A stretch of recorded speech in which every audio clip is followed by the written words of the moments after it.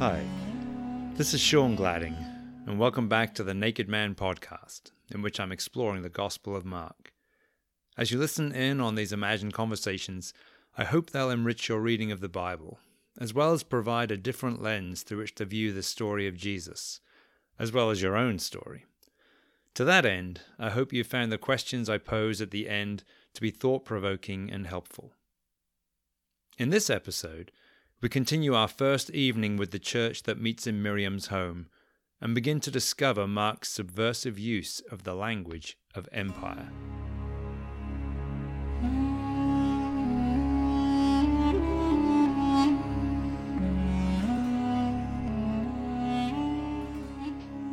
The Son of God, the young man called out again.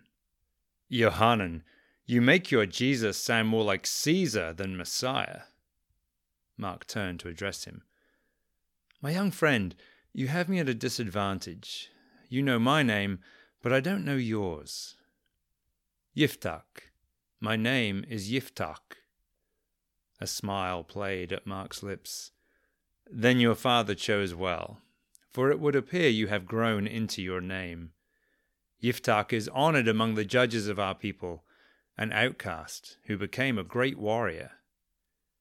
Yiftach shifted uncomfortably as people turned towards him appraisingly, although he didn't seem displeased with Mark's words. Mark continued. Tell me the reason for your pronouncement. The gospel of the Son of God?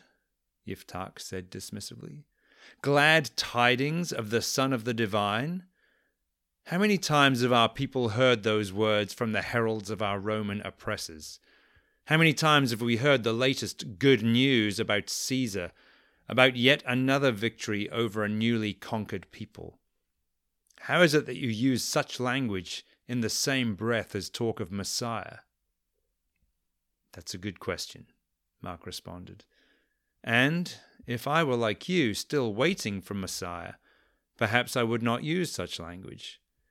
But we of the way believe Messiah has come, that he is Jesus, the Christ, and with him has come the kingdom of God.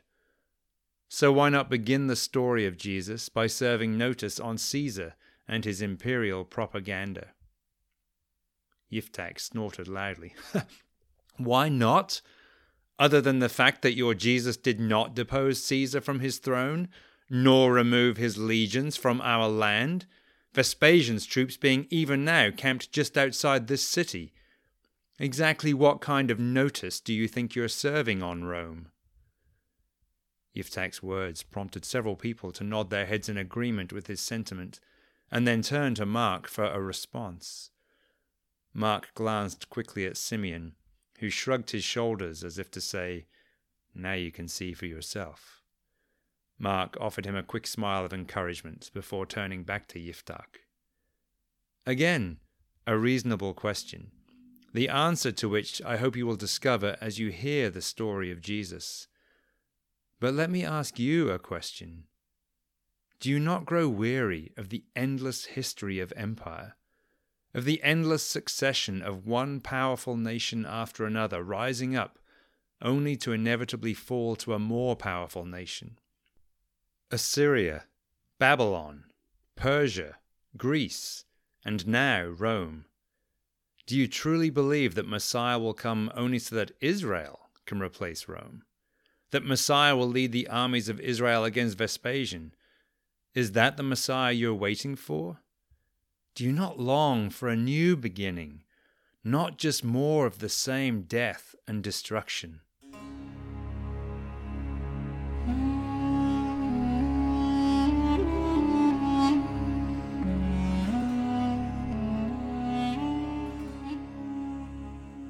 What I long for, responded Yiftach, his eyes flashing in the lamplight, is the destruction of those soldiers camped outside the wall, for Rome to leave, and for a descendant of David to sit on the throne of Israel, to rule our people in our own land.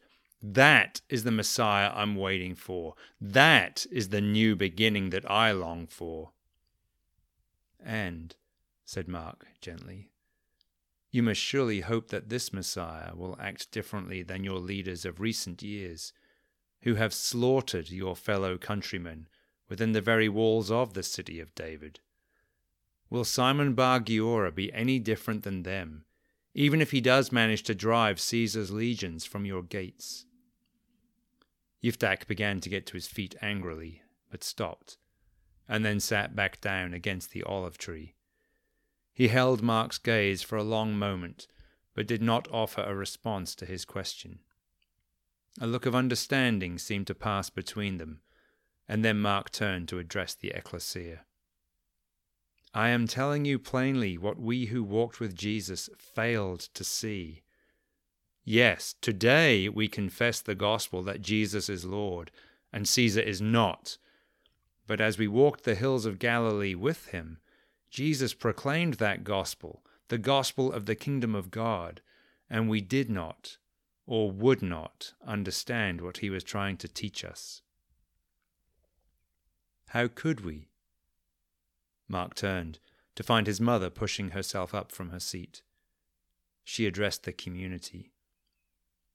His teaching was so fundamentally different from that of the scribes and the Pharisees.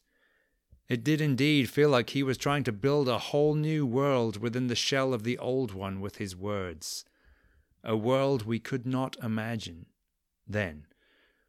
As you well know, Yohanan, in the early days I not only did not understand what Jesus taught, but I was opposed to it.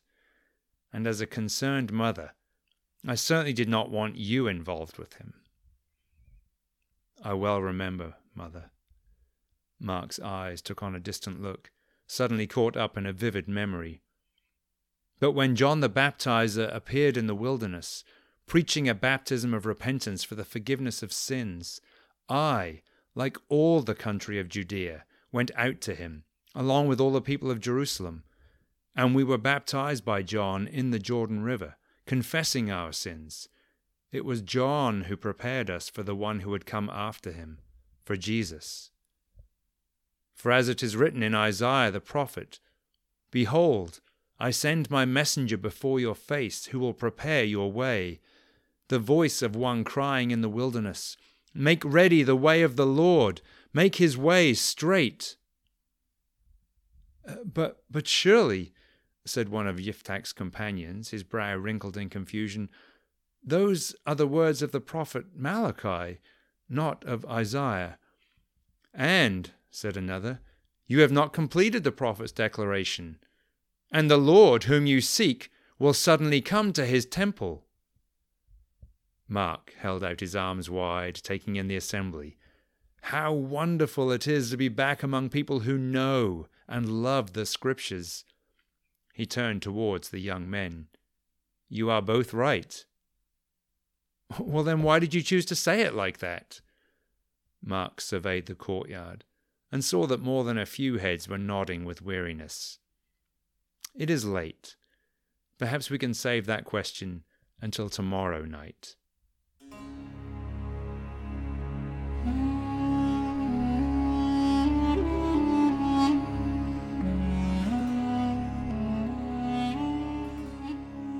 Thanks as always for listening. I look forward to meeting you on the streets of Jerusalem again next time. Between now and then, perhaps you can take some time to reflect on these questions. Yiftach is committed to violent resistance to Rome's oppression. He is embodying the myth of redemptive violence, the belief that sometimes the only option to confront oppressive violence is to inflict violence in return. Now, calling this a myth is not to assert that it is not true. It's merely saying that this is a meaning-making story, or perhaps to say that's just the way the world works. Most of us, when push comes to shove, if you'll pardon a verbal pun, fall back on this myth. So the question this week is, under what circumstances do you think violence is justified? How did you come to that decision? What informed your belief? And, finally, are there any alternatives to the myth of redemptive violence? Until the next time.